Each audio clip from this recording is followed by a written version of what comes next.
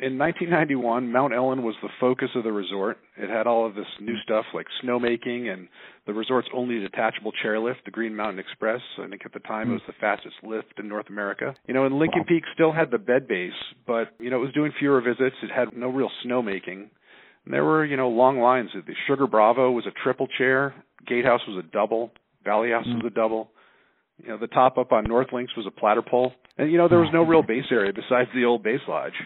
So, fast forward to today, and there's only 3 lifts that are in the same configuration as they were before. Mm-hmm. We've got 70% snowmaking coverage across the resort, and a revitalized Lincoln Peak base area. So it's really a different look in the base area and for lift infrastructure, but really the trails and the terrain have really stayed pretty true to what they were in 91, which is great. Welcome to the Storm.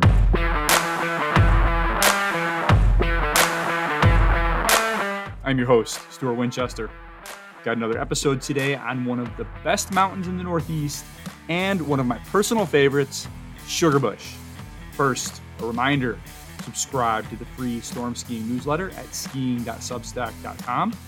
I am also in need of more iTunes reviews, so if you're listening there, please help out and drop me a review. Also, follow the podcast on Twitter at Storm Ski Journal and on Facebook at the Storm Skiing Journal. The Storm Skiing Podcast is brought to you in part by Mountain Gazette. Founded in 1966, Mountain Gazette is a biannual, large-format print title celebrating mountain culture. Head over to mountaingazette.com and enter code GOHIGHER10 for 10% off subscriptions. Sign up now to make sure you get the first issue. Use code EASTCOAST, all one word, for 10% off everything else, including vintage magazine covers, which make great art for your home office or living room. The Mountain Gazette returns in November in print form for the first time in 8 years. These issues will sell out. Grab your subscription today over at mountaingazette.com. Mountain Gazette. When in doubt, go higher. Episode 28, John Hammond, President and General Manager of Sugarbush, Vermont. Okay, here we go. Our second of 3 consecutive Vermont episodes. Jay Peak was last week. Sugarbush is this week. Mount Snow will be next. If you're a longtime listener, you may be wondering why we're returning to Sugarbush so soon. After all, I hosted longtime President and GM Win Smith at the beginning of 2020. But in August, Win announced that he was retiring from his very successful second career, and that meant Alterra needed a new top manager at the mountain. John Hammond is that person. John is more than well qualified. He has spent his entire career at the mountain, starting as an intern in 1991. That means he was a first-hand witness to Sugarbush's dramatic transformation under the American Skiing Company back in the 90s, then the transition to a new ownership group led by Win Smith just after September 11th, and finally the sale to Alterra last year. John's going to give us some compelling insight into all of that, and he's going to lay out his vision for Sugarbush, both in this COVID-restricted season and well beyond. Let's do it. My guest today was named President and General Manager of Sugarbush, Vermont in August. Sugarbush is the 3rd largest ski area in New England, with 111 trails and 97 wooded area acres spread across 6 peaks on a 2,600-foot vertical drop. He first worked for Sugarbush as marketing intern in 1991 and has been head of ski patrol and, most recently, vice president of mountain operations and recreational services. John Hammond is my guest. John, thank you so much for joining us. Thank you, Stuart. First of all, John, I hear it's snowing up there today. What can you tell us about that? Yeah, we got a couple inches of snow last night. I think there's about 3 on the summit, and temps are starting to get cold. All the leaves are off the trees. Starting to look like winter. Glad to hear that. What's your opening day this year? We are scheduled to open on the 20th, Saturday before Thanksgiving. If we can do it, we'll still open the day before for pass holders, and we'll see what happens. Wonderful. Can't wait to get up there. Well, a huge congratulations, John, on getting the top job at Sugarbush. How does it feel to be in charge of the place where you've spent your entire career? Well, it's pretty exciting and terrifying all at the same time. I think everyone will agree that Win has perfect timing for most things that he does in his life, and leaving this summer was probably just one more of the great decisions he's made. You've been at Sugarbush for a really long time, since 1991, as I mentioned in the intro. What was your first role at the mountain, John? Yeah, so in 1991, I did an internship making cold calls to college ski groups down here in the basement of the lower admin building. I was getting a degree at UVM in recreation management, and this is where I started. And how successful were you at cold calling? So that's the beauty of doing a quick internship is I made all these calls and I disappeared. I have no idea if they were successful or not. Wait, is that something that you liked? For most people, that's a very uncomfortable thing, just cold calling and trying to make sales. Yeah, it was not the ideal dream job, so that's why I did not go back in that direction when I came back to do a second internship. So you're at UVM. You did that first internship. What was your next role at the mountain, and what was the timing in between that and your first role? Yeah, so the next year I did an internship for the mountain manager. I basically had fulfilled most of the credit requirements I needed, so I was like, well, I can get a 6-credit internship and work at a ski area for the winter. That sounds great.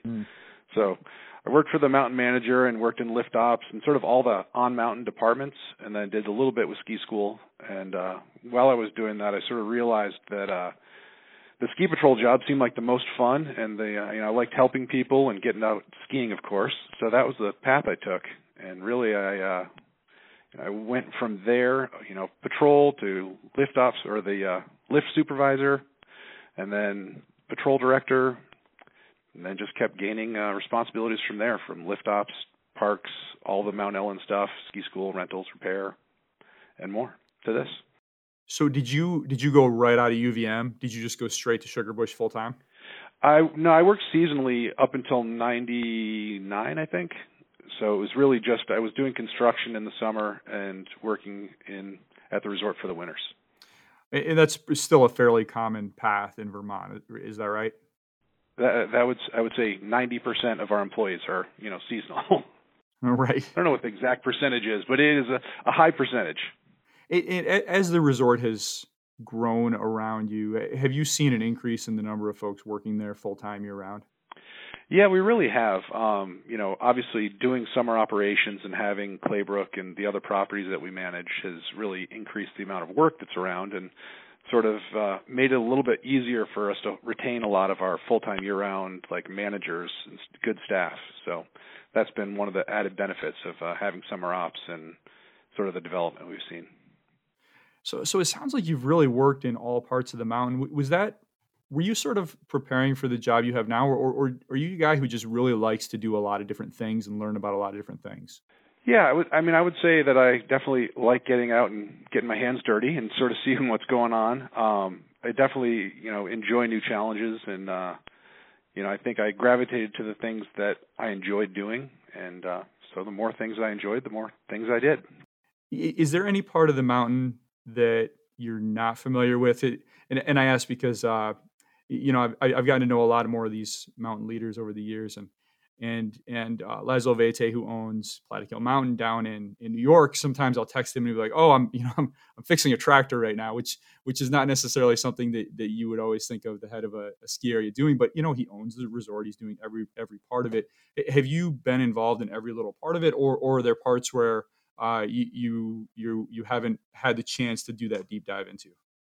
Yeah, I think that, we've had really good transparency in our leadership group here, so that, I think all of us have been exposed to the other departments pretty well, but I would say the finance end of it is one that everyone keeps a little tighter to their chest and didn't share as much information. I mean, we had all of our reporting and things like that, but, the team upstairs really does a great job of keeping the numbers in line and making sure we're getting the information we need to and making good decisions, giving us the information for us to help make good decisions. So I would say that's the one area that I probably haven't had as much experience in, but, I've been working with Kevin Babick for 20-some years, and, I think we've got a great relationship, and the team that he has up there has been great. Do you find yourself getting a little more pulled into that now that you're in the top job? Absolutely. I mean, this year especially is sort of a random year. There's no muscle memory for running through COVID. You're not like, oh, it rained and it's going to be windy, we're going to do this. It's okay. How many people can we have in the base lodge, and how do they get from the parking lot to up to the mountain? So that part has been a little distracting. To keep sane, I've been going over and helping the guys frame the new cabins that we're building for the little personal base lodges. So that's keeping me grounded. Nice. Yeah, that's what I'm talking about. It's just every little part of the resort you're involved in some way.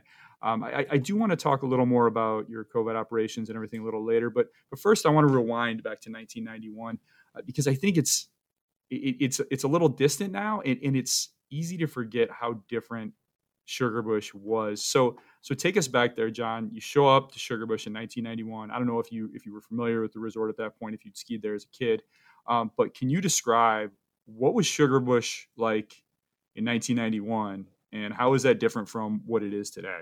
Yeah, so in 1991, Mount Ellen was the focus of the resort. It had all of this new stuff like snowmaking and the resort's only detachable chairlift, the Green Mountain Express. I think at the time it was the fastest lift in North America. And Lincoln Peak still had the bed base, but it was, it was doing fewer visits. It had no real snowmaking. And there were, long lines. The Sugar Bravo was a triple chair. Gatehouse was a double. Valley House was a double. The top up on North Links was a platter pole, which was also a pretty fast lift. It was one of those detachables. It was quite a ride. And, there was no real base area besides the old base lodge. So, fast forward to today, and there's only 3 lifts that are in the same configuration as they were before. We've got 5 detachables. The Castle Rock's the only double chair, and that will stay a double chair. That was the first lift that Wynn put in with some adventures. And we've got 70% snowmaking coverage across the resort, and a revitalized Lincoln Peak base area. So it's really a different look in the base area and for lift infrastructure, but really the trails and the terrain have really stayed pretty true to what they were in 91, which is great. And how reliant was the resort on natural snow 29 years ago? Mount Ellen was pretty good. I think we've increased snowmaking since 91 over there. Probably could name the trails easier than figure out what the percentage was. But it's definitely, it had some robust snowmaking for the 90s, so that was good. But Lincoln Peak really had a pretty anemic system to make snow, so we relied heavily on natural. And we still do. I mean, that's one of the reasons I'm here is because of the natural snow that we get. Yeah, it's amazing. The whole spine is really one of the few areas in the Northeast that could feasibly operate without snowmaking on a consistent basis. So it's great to have that kind of consistency there. As far as, thinking back to that era, how did Sugarbush compare to its peer resorts like Killington or Stowe or Jay Peak? Because, all of those mountains have made a lot of advancements over the years too. So it's not like they were necessarily competing against the Killington of today or the Stowe of today. So was it more or less in that same class, or had it fallen behind a little bit? I would say at the time, Mount Ellen was the spot that was focused on, and they were right in line with the rest of the other resorts. Lincoln Peak was definitely a little bit further behind, being on Forest Service land and sort of, just being a little bit, it was a little behind on the snowmaking side. There wasn't really a great, easy water source until, ASC bought the place and put the pond in down by Mad River, and that really made the big difference for us.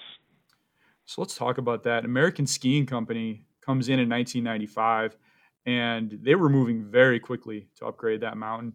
Just how extensive were the changes, John, and how fast did they move? Very fast. In that year, miles of snowmaking pipe were installed, all the connections to the water sources. It was a crazy time. Slidebrook was put in, and 5 other lifts were installed or moved, all in one season. It was, trying to just put the things in the parking lot was hard to figure out which lift was which.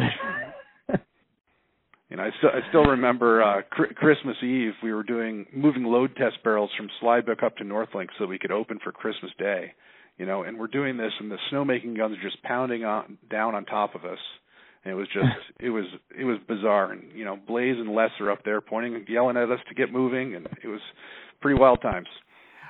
I can't even imagine. I mean, even just thinking about the permitting process in Vermont for one lift, right?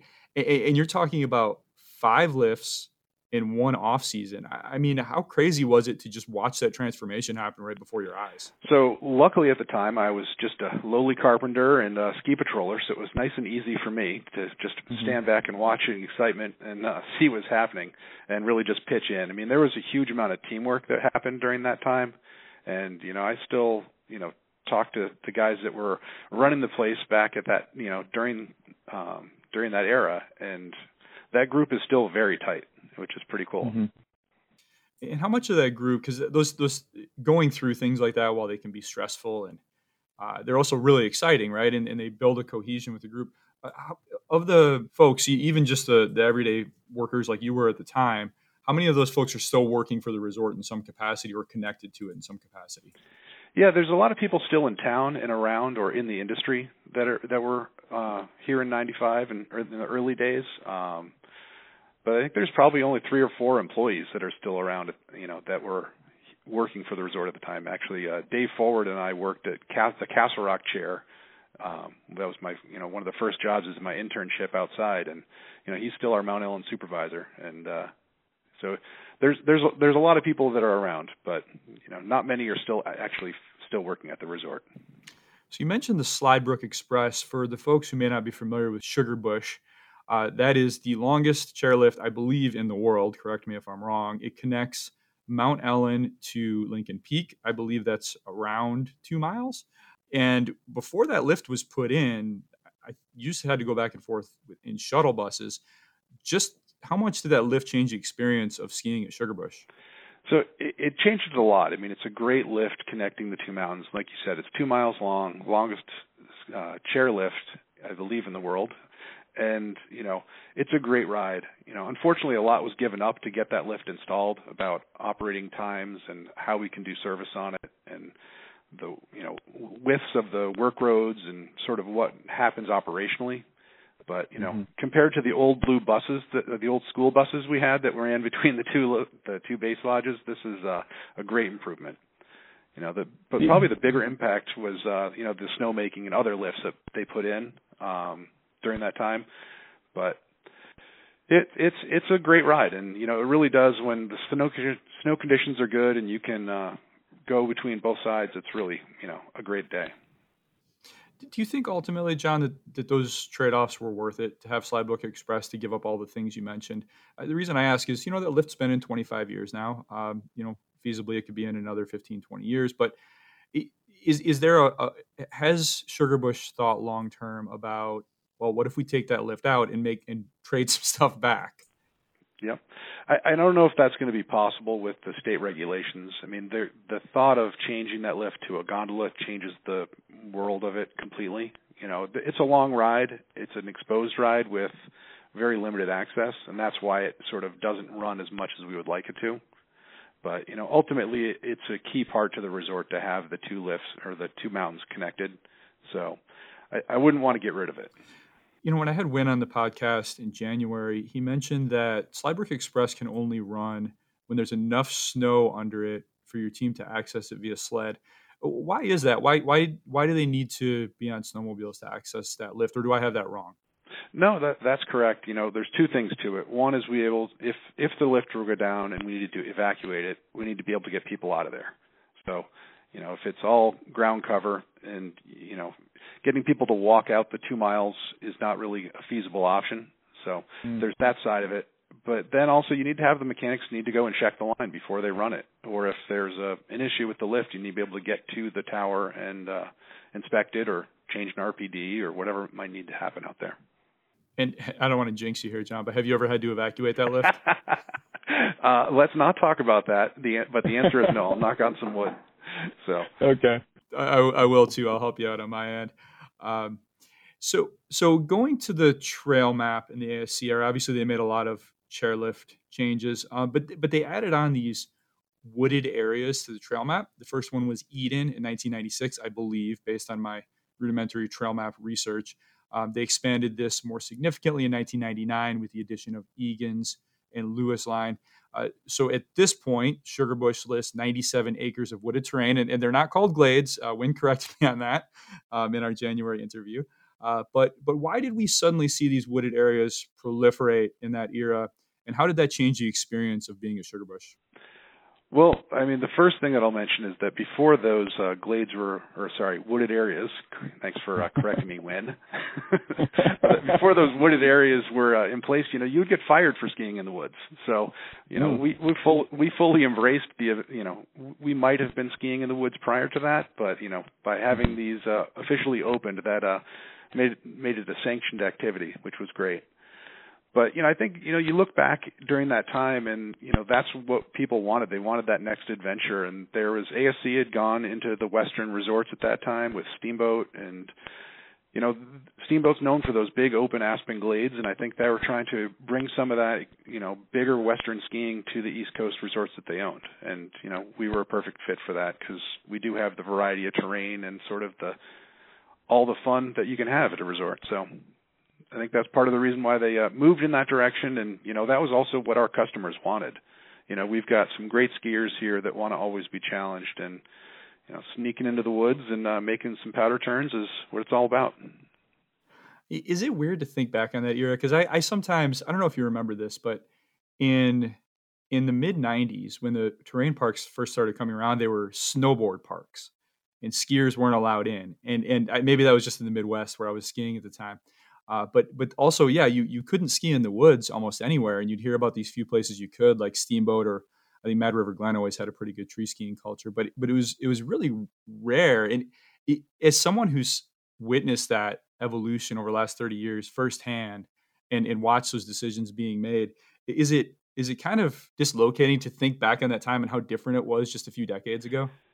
Yeah, I mean, I would say it was a bizarre time, when, you had to be clean shaven and you had to wear the exactly same uniform. And, there was some rigid corporate sort of rules that happened in the 80s and 90s that, and even during the early part of ASC, they had a pretty stringent policy on these things. And that's, the whole getting fired for skiing in the woods is one of them. But, I think the whole part about skiing is the freedom that it allows you and sort of the self-reliance and personal accountability. At least for me, that's important. And, I think the progression to be able to explore out on the mountain at your own will is important for that. And it's what makes skiing great. And what's your philosophy on the wooded skiing these days? I know you have some wooded areas marked on the map. Do skiers have to stick to those areas, or if they find a line they like, can they just do it? Yeah, I mean, we discourage people from cutting up on the mountain because, one, it's Forest Service and it's a managed property, and I think Wynn probably had mentioned that we have a vegetation management plan that we follow, and that's, it's important to us because we're, stewards of this land, so we don't want people creating a hazard or environmental damage by cutting trees down or ruining the soils or going too close to streams. But, I think it's important, there's lines to ski everywhere, and, it's important to get out there and do it. I think one of the reasons that it's been successful here is that we treat them as wooded areas and we don't open and close them. We sort of let people, this is where we've done some improvements, and you decide if the conditions are right for you. And basically the only restriction we have is you can't enter or exit onto a closed trail. Yeah, it's Sugarbush is a place where if you don't know your way around, you can get in some trouble. I'm curious, as these wooded areas started spreading across the mountain, as a guy who was on patrol back then, did this make your job more difficult, or do you find that skiers are pretty decent in general at self-regulating and staying out of stuff that's over their heads? Yeah, I'd say for the most part, people are pretty good. I mean, the one big downside is that these untracked little areas that we used to ski to ourselves were now suddenly had moguls in them, so we had to look around for other areas. But, in fact, I think for the most part, people were pretty good. I think in 1999 or 2000 it was a great snow year, and I think we had like 13 search and rescues in that 1 year, and that was like this anomaly of a peak. And one of them lasted over 24 hours, and I still think the 4 kids were at some condo that they didn't want their parents to know, because we searched. We had helicopters out. We were searching all over the place, and we never found them. So, did they have to pay for that? I don't even remember at that point, besides the fact that it just didn't make any sense.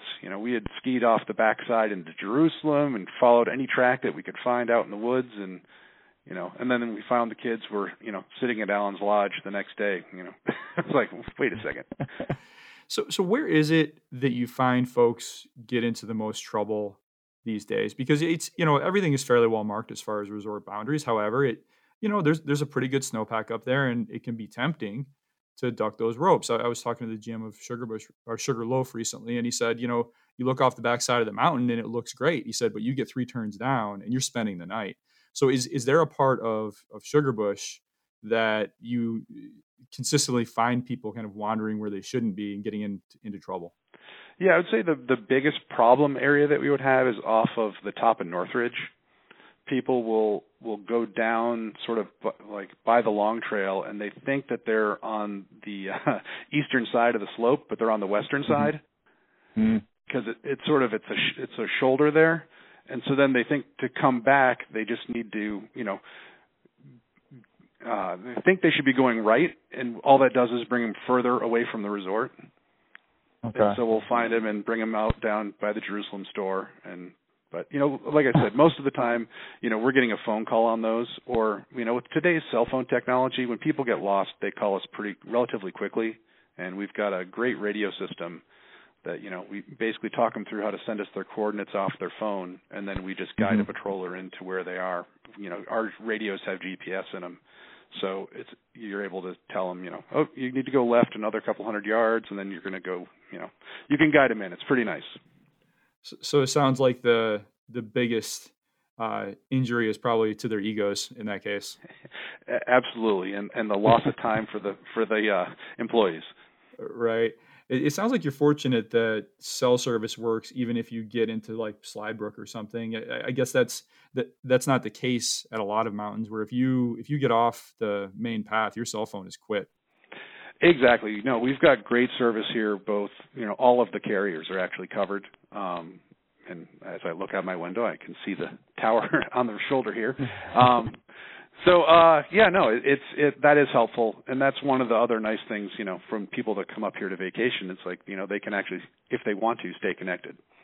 So I realize you were, working at lower level jobs at the time during the ASC era, but as an observer, as someone who was getting to know the resort really well, what were you thinking as you watched all this rapid change under ASC? Did it seem like too much, too fast, or was ASC making necessary upgrades to modernize the resort? I would say it seemed sort of normal. When you look back at that time, that expansion was happening everywhere in the 80s and 90s. And, I would go skiing out west and, looking at Beaver Creek and how it transformed, from, to everything seemed brand new there in the 90s, So right. I would say that during that time, you just saw a huge expansion. So it seems rather normal. I mean, obviously there was a little bit of pushback on the Grand Summit, and sort of the trying to cookie cutter the valley was not going to happen here. And but beyond that, I think it was, as an employee, it was appreciated to sort of see some modernization and really see some expansion. So ASC did a lot of good, no doubt, for the mountain. Nonetheless, they started to have some financial issues in the late 90s, early 2000s. Just curious, as someone who was on the ground at that time, was morale affected by this sense that maybe ASC wasn't doing so good? Oh, 100%. We had all this new stuff, and then all of a sudden there was zero capital, zero investment, and interest, really, it seemed, in Sugarbush. We weren't allowed to compete with Killington for opening early or being late. The focus was really on the western resorts. East Coast everything was filtered through Sunday River. So we definitely felt a little out of it back then. But, there were major cutbacks in sort of the staffing and the maintenance and sort of the services that we provided. And, I can tell you that, the annual reports were in the patrol shacks. And they were scrutinized pretty heavily. ASC being publicly traded, you saw where the money was going. And were you seeing like staff cuts on the mountains and other things that would frustrate you as they, after they dumped all this money to the mountain? Did it feel like they kind of gave up on it? Yeah, I would say that's a pretty adequate or accurate description of it. Yeah. You'd be working and all of a sudden, hey, everyone needs to leave, or, there was no overtime, but everyone was expected to do 5 jobs. But again, it was sort of, that was the only experience that a lot of us had. And it was like, we're dedicated skiers. So it's like whatever we needed to do to keep the mountain open and keep skiing. You said something interesting about ASC not letting you compete with Killington. And for those who don't know, ASC owned both Killington and Sugarbush, and also Mount Snow, Sunday River, a bunch of other places. I asked Wynn on the interview in January if he would ever want to compete with Killington for first open or last to close. He said, no way. We're not set up for it. But curious what your philosophy is on that. I agree completely. we'll let Mike be open first and last. That can be his deal. I think we try to get open the first weekend before Thanksgiving and stay open for the first weekend in May. That's a good season. Allows us to get open for the summer. And if they want to extend it 2 weeks on either side of that, good for them. Yeah, I know, absolutely. That's almost half the year. That's an amazing season. So the ASC business model, it didn't end up working out. But, in the end, they did do a lot to modernize the mountain. Do you think they focused on the right upgrades to build a foundation for what modern Sugarbush looks like today? Yeah, absolutely. I mean, by putting in all the infrastructure and really trying to build the Lincoln Peak side up with snowmaking and with the lifts, it really allowed us to, develop that pod skiing that we have here, where you can ski the Valley House pod, the Heaven's Gate pod, North Links. You can ski all these different areas, Castle Rock, of course, and without having to get mixed back in with the rest of the crowd. You're not all going to the same. All getting dropped off at the same spot and all getting picked up at the same spot. So at Sugarbush, you can sort of ski different zones. Every single lift is almost its own zone, which is great. Yeah, it's amazing. I mean, every little pod at Sugarbush really feels like its own little ski area. Curious what your favorite pod is. Well, I got hooked on Castle Rock early, so that is my favorite spot to hide out. But unfortunately, it's not that easy to hide out these days. Yeah, no, I agree 100%. And it is Castle Rock has no snowmaking. Is that right? Correct. It's all natural, great fall line skiing and, low traffic and nice and quiet. That's what I like. Yeah. And for those who are not familiar necessarily, because we have a lot of listeners out in the West or the Midwest and in the West Coast. If you want to know how much snow the good Vermont ski areas get, I was on Castle Rock, I think it was April 18th a couple of years ago, and I was still skiing bumps underneath the chair. I mean, and it was a deep snowpack. So that's with no snowmaking. Yeah, no, it's when it's good there, it is really good, and that's we take a lot of pride in getting that open, or at least having it accessible to the skiers, and it's one of the reasons that I'm here is that terrain right there. Have there been years where you weren't able to open it, or only were able to open it for a little while? Yeah, I think the worst year it was only open like 45 days. Oh wow, which that's still pretty good. That's terrible. But it's definitely a difficult area if we're not in a good snow cycle. So. And you don't really groom that area, is that right? That's correct. We'll go up there if we're having a great season and, the lines really aren't developed well, or if it's, it just, occasionally we'll go, I would say once every couple of years we go up there and we'll groom out Castle Rock Run and really try to push snow. It's mostly to do the bottom of the lift to get snow stacked in to try and, so that's the spot that melts out earliest. Yeah, as a guy who likes terrain variety, I cannot tell you how much I appreciate that, because there's so many Northeast ski areas. They groom every run, every night. And I get it. This is a kind of a grooming culture as far as the type of skiers that we have out here. But it gets a little boring when every run is like that on a mountain that has 100 trails. Absolutely. And, that is not a problem here. We've got a great spread of variety and, a little bit for everybody. And that's our philosophy, is that we really want to groom to if it improves the trail. It's not grooming it because you have to. Yeah, and it's not just Castle Rock. I mean, you leave some bumps all over the mountain. I mean, Steins, obviously, but other places as well. Yeah, and we've been doing a lot of half and halves, like on Lower Grinder and on Witchway, and where people can still ski groomer if they want to, but if they want to test their skills, they can turn to the side of the trail and get some moguls in without it being too intimidating, where you're into it for the entire run. So it's been great for us, and I think the customers here really appreciate that as well. Yeah, no, I for one love it. It's more of something you see out west, but that's one thing I really appreciate about Sugarbush, and I think a lot of other folks do as well. So you move on from the ASC era. In 2001, a group led by Wynn Smith buys the mountain. Did you know Wynn when he bought it, and what was your reaction to this group buying it? Yeah, I had never heard of him, and in my mind, it was the third owner that I'd worked for, and I think the fifth or sixth leadership change by 2001. So the attitude was, really anything is better than ASC at the time, and we were excited for the change. And what was your job at the time, John? I was that was the year I became ski patrol director. Oh, great. And so were you working with Wynn right away? No, so Wynn spent the first couple of years. Bob and Tom McHugh were up here running the resort, until Wynn, the other way around. Tom, then Bob, and then Wynn sort of really stepped in.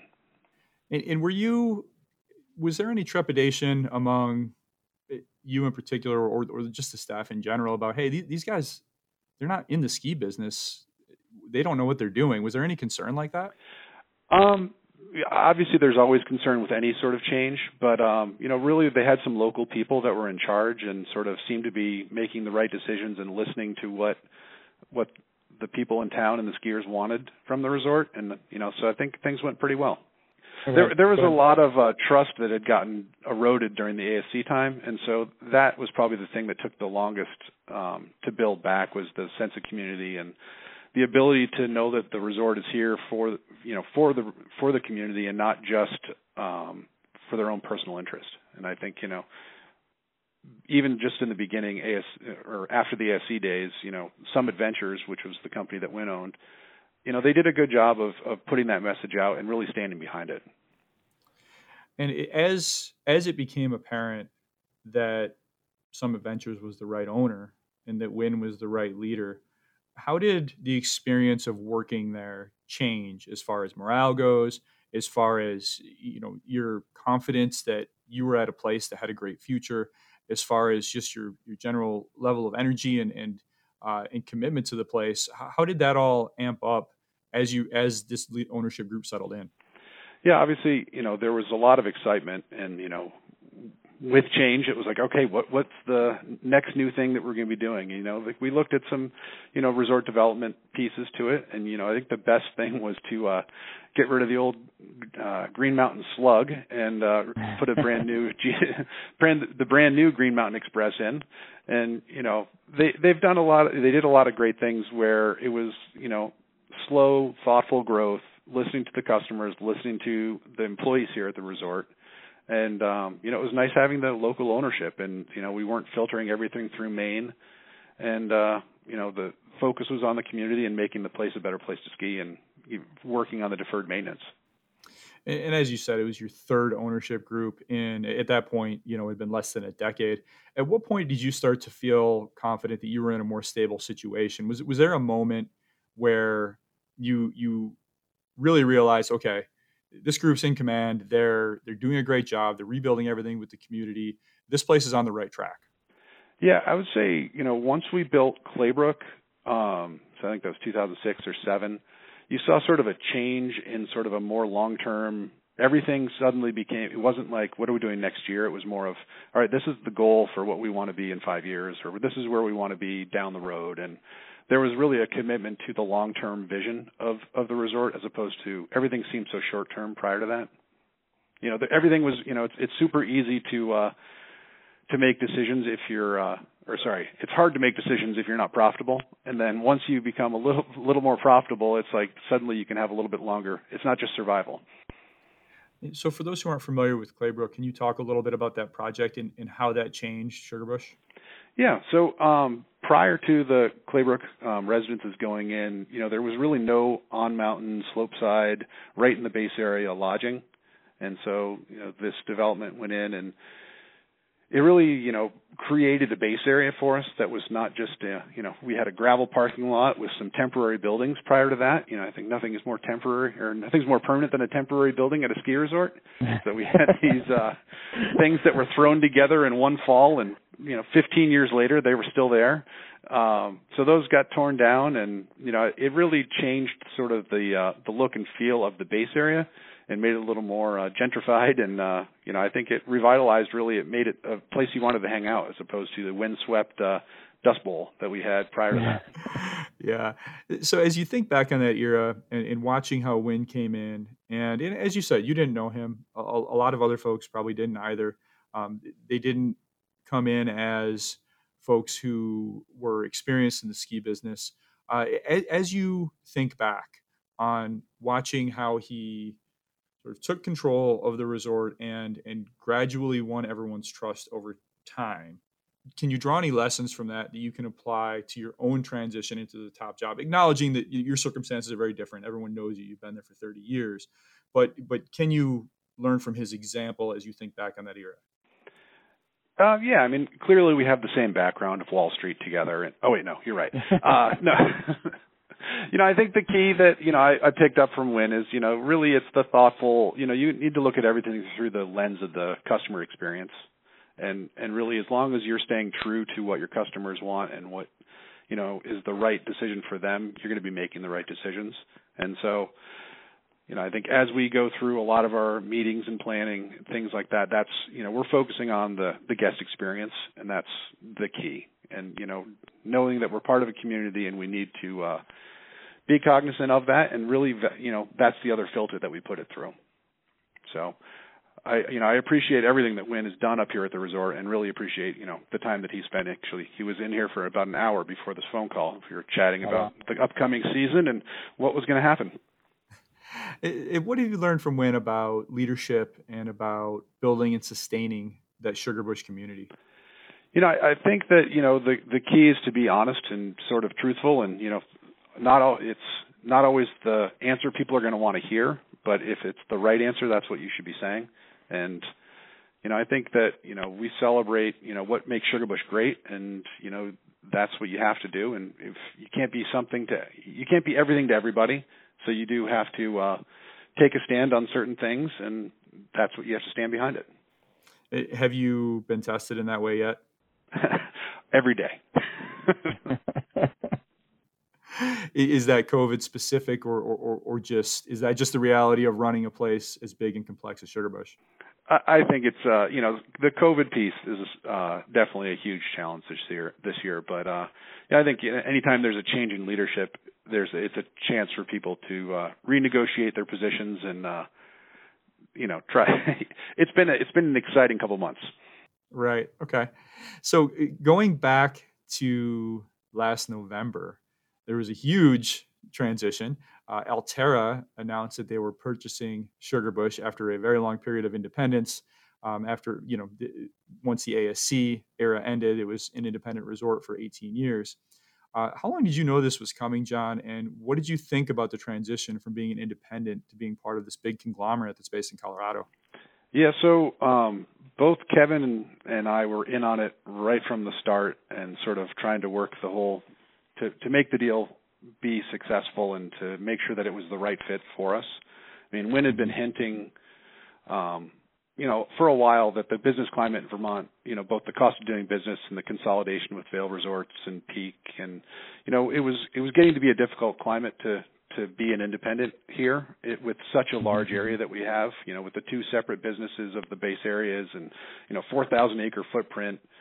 It's a big resort to be independent and be in the East. So yeah, I think we worked with them. I mean, all along we'd been a partner with Icon and had worked with this group really in the Mountain Collective during the formation of Icon.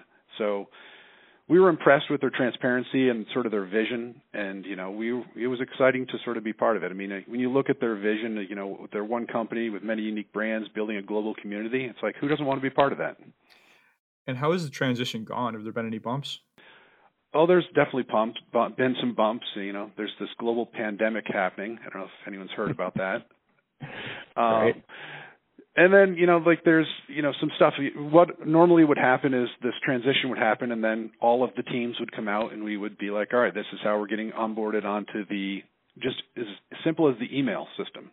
But all of the stuff has been remote or sort of postponed due to COVID. And, we're still, right now we're operating on our own. Anyway, there's a whole bunch of things that are not integrated as of quite yet. So, the integration has been a big bump in the road just because of, the inability for people to travel here and for us to really and the fact that business has been shuttered parts of the country. So. Yeah, and I think the reality is I've been part of a few mergers myself, and the reality is two companies coming together, or a smaller piece being added to a bigger piece. There's always going to be some bumps along the way, but nonetheless, Altera took over. Wynn felt that after several months, he was in a good position to be able to pass the baton off. So now you were in charge. I think you've been probably focused on COVID since day one, but thinking past COVID, because someday it will end. What do you see, John? What is your vision for the future of Sugarbush and the next steps in its evolution?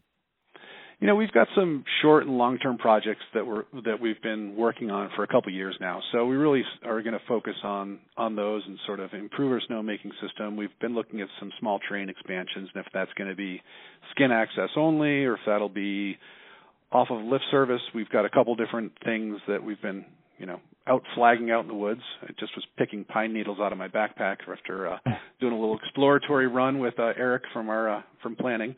So, we've got some things that, we know we need to continue to adapt and evolve and provide more excitement and adventure for our customers. So, nothing that I can really get into too soon, but, we've got some stuff in the hopper.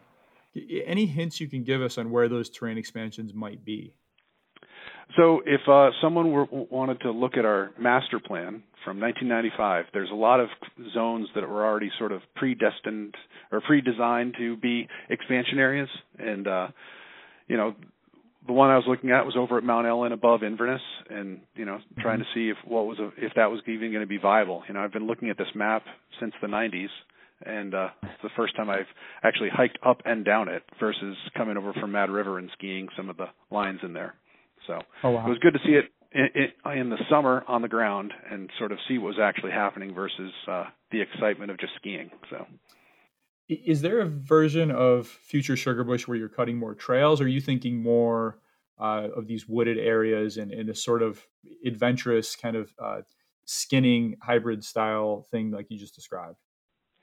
I think it's probably both, but obviously anything we're going to do, we need to make sure we're doing it right. So, the key is making slow, deliberate decisions. So that's what we're going to do. We did some scouting in the summer. We're going to do some scouting this winter, and before we even get to permitting. So, but I could see us doing both. And Slidebrook Basin is completely out of bounds for development, right? Off limits? Correct. But you do cat skiing back there, right? We don't do cat skiing back there. We do cat skiing. Currently, it's at Lincoln Peak, and then once Lincoln Peak closes, we'll bring the cat over to Mount Ellen, and you can rent the whole resort for the day for cat skiing. Oh, interesting. Yeah, we close that the last week in March. So usually, like you mentioned, there's some good April snow, and we'll have that available over on the other side. And do you think there's potential to expand that business? Because you do have a pretty, like you said, 4,000 acres, and a very small percentage of that is cut trails.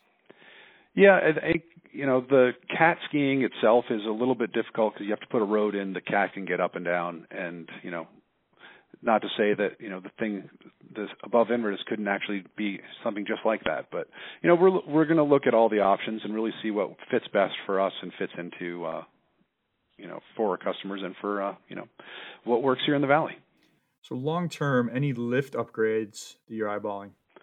I think if you talk to anyone that works at a ski area, there's always lift upgrades that they would want. Right now we're in a pretty good spot. We've done quite a bit of maintenance and capital improvements over the summer, new drives in two of the lifts. There's a brand new lift over at Mount Ellen GMVS put in. It's a new T-bar that goes almost the full length of Inverness, and ride time is about half of what the Inverness chair is. So, there's some stuff that's happening currently, and then we'll see what happens in the future. Obviously, Bravo is a workhorse for us, and with the exception of this year, usually runs every month of the year. So, that's probably due for an upgrade before some of the others. But there's also some, like I said, there's three lifts that are in there still the same lifts that were here when I started. And which three are those? It's Heaven's Gate, Summit, and Inverness, of course. So are you happy with the functioning of those three lifts in general? Yeah, we've done drive upgrades to them, control upgrades to them. We've been, keeping the maintenance up on the carriers and the line equipment. So, yes, they're great alpha terminals that, I was over in Switzerland a couple years ago, and all of those alpha terminals are older than ours, and they're still functioning over there. So it's a good indication that they can last a long time. So as you mentioned earlier, when was in your office this morning, just talking about the mountain, my understanding is he'll stay on it as an advisor. How has he helped you so far with the transition, and how do you expect to tap into his expertise and experience in the future? Yeah, he's a great resource for me and for the resort, and he's a very dedicated person to the valley and to the mountain. So, and I trust him. So that's the key. And he's accessible to us, and he's interested in being involved. I think he was less interested being on all the conference calls, and the COVID environment that we were living in was not extremely fun. So I think he deserves to get out and enjoy himself, and that's what he's planning on doing. But he's got great insight into the financial world and sort of how the inner workings. As the chairman at NSAA, he's had some great connections and conversations, and he's always happy to pass that information on. So I've been having the weekly tap-in meeting with him, and I look forward to having those on snow with him soon. Is he trying to sneak in a couple turns today? He was bringing his skis up to the base area to get them all moved in, so he was ready to go. So I'm sure that I'll be able to get more information out of him if I can get him on a chairlift before we open. So. Wynn is well known for skiing at least 100 days every season. Do you have personal ski goals, John, to get in a certain number of days every year? I like to ski every day, so that's always been my goal. So I don't have a number, but I do like to ski quite a bit. So we'll see. I know that I generally try to beat Wynn, so with him retired, I'm going to have to really work extra hard to make sure I get extra days in. You should skin up today, get a little head start on him. Yeah, go clean off the snow stake. That's a great idea. So I want to talk a little bit about passes here. This will be your first year that the Icon Pass is the default season pass for Sugarbush. It comes with some pretty good add-ons. So folks who are used to just getting a season pass at Sugarbush, and it's just a season pass at Sugarbush, they now get 5 or 7 days at Killington or Sugarloaf, Sunday River, and Loon. They also have a season pass at Stratton and a ton of Western access if they want to take a trip out there. Have your season pass holders been pretty satisfied overall with this transition? Yeah, I think so. I mean, obviously the price really hasn't changed from what they were paying in the past, and it just is all added benefit to them. So, I think they're pretty excited. We were the number one exporter of skiers when we were part of the Mountain Collective. We still are part of the Mountain Collective. But, when your premium pass holders could use that for 50% off at other Mountain Collective resorts, and little Sugarbush was crushing, Mammoth for the number of people that would go and ski, at Jackson and Alta and Aspen and all of the other areas. That, our skiers are diehards, and they take advantage of the other skiing because, they're dedicated to it. So, yeah, I think, overall they're very excited. Yeah, that's not surprising at all. The quality of skier you see at Sugarbush and just in the Mad River Valley in general is pretty phenomenal because, as you know, all ski areas are not created equal, and I think the skiers know that as well, and they tend to congregate where the best terrain is. Yeah, absolutely. It's we've got a friend of ours from Sugarloaf that was over here for a winter, and I'd ride the chair with him, and he was always saying, how come everyone is a good skier here? You guys, it was a difference compared to some of the other resorts that he had been skiing at. So no, it's good. We've got great terrain, and it's a welcoming, embracing community that people like to join, be part of it, and that just makes it more exciting to go out and ski more and keep up. So in addition to the Icon Pass, Alterra did let Sugarbush keep a couple of its local passes. So you still have the Midweek Boomer Pass. You have the Sugarbush Value Pass, which is good at Mount Ellen all season, and Lincoln Peak during the week and when Mount Ellen isn't open. Talk about your decision to keep these passes and why those particular offerings made sense. Yeah, again, this is a great example of where, Alterra has been super flexible and, transparent in what they allow the resorts to do, individual resorts.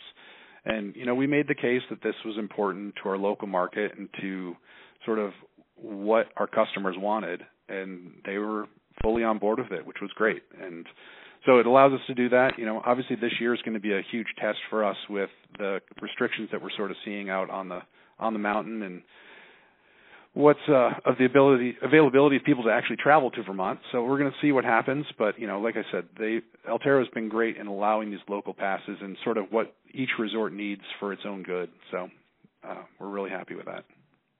You also kept the college pass with Mad River Glen, which is awesome. And a lot of people don't realize Mad River Glen is right next door to Sugarbush. Talk about your decision to keep that pass and your partnership with Mad River Glen. Yeah, so we share a property line, which is great, and they're a great community neighbor. I've talked to Matt a couple times over the last couple weeks. It just makes sense. It makes the valley a stronger community, and we're all aligned in that we want it to be a vibrant ski town and a resort. We're offering the same thing: great recreation and adventure. So it's good to partner with them. We don't really see them as competition as much as another asset in the valley. Both tremendous mountains, and great to have them right next door to each other, and that you're able to do some kind of partnership with them.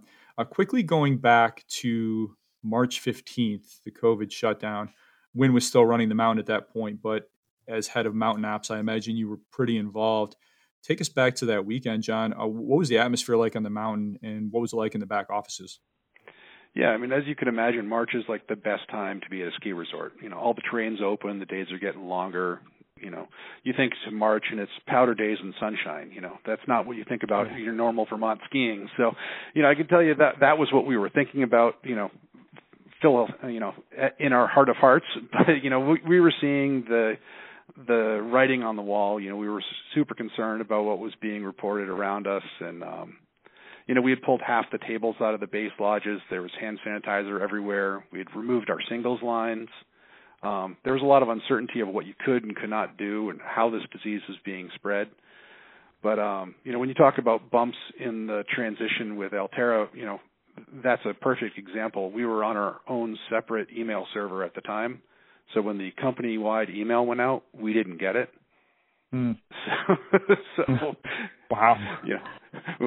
We were like, wait, what happened here? So,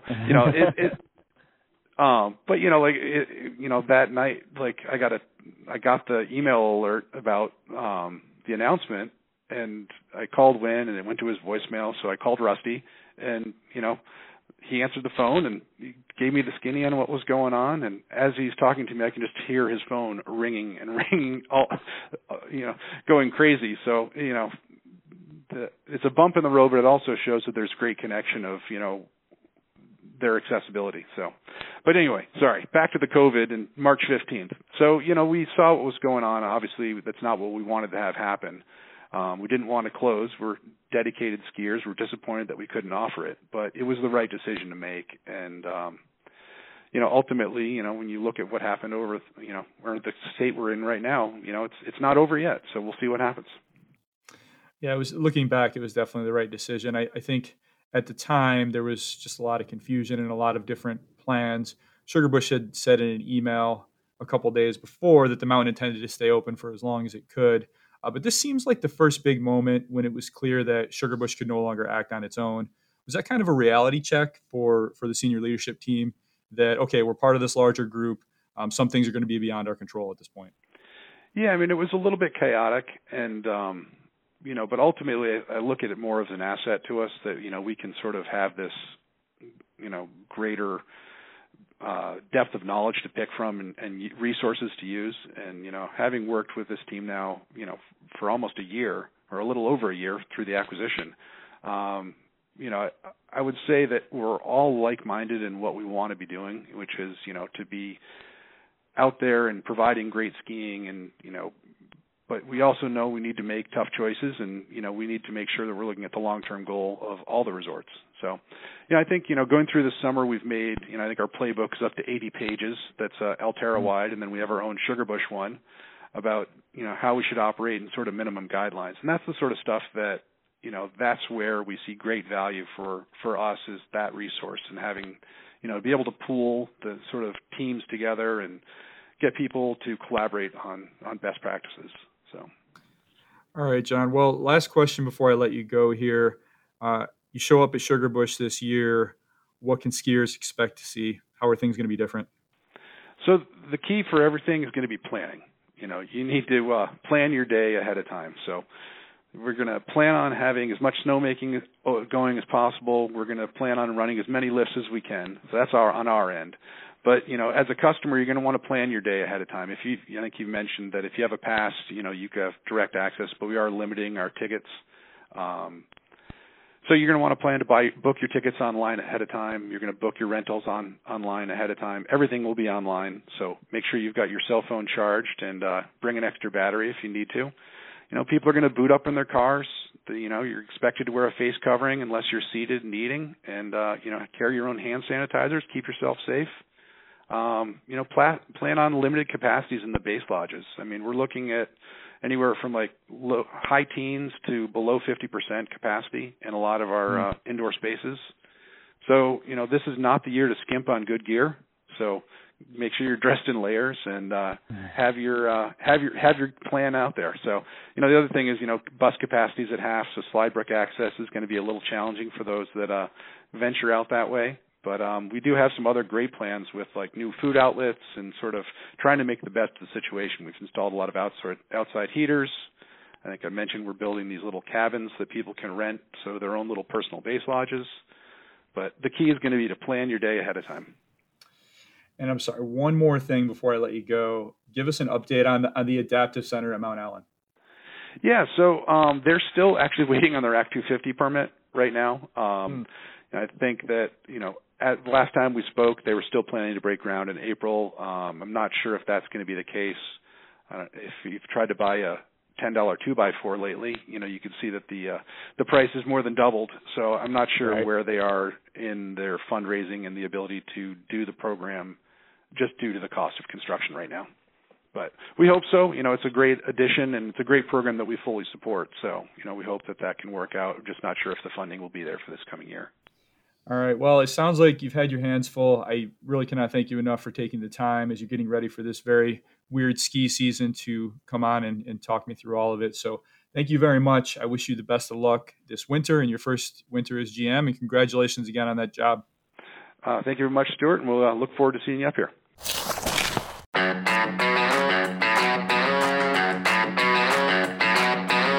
That's John Hammond, President and General Manager of Sugarbush, Vermont.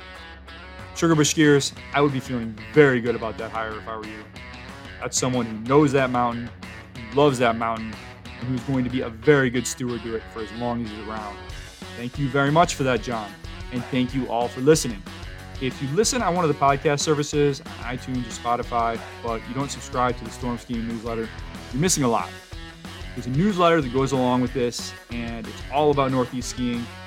You're going to want to get in on that by signing up for the free email list at skiing.substack.com. Stay well, stay safe. I'm Stuart Winchester. Talk to you again very soon. The Storm Skiing Podcast is a Quicksilver Films production.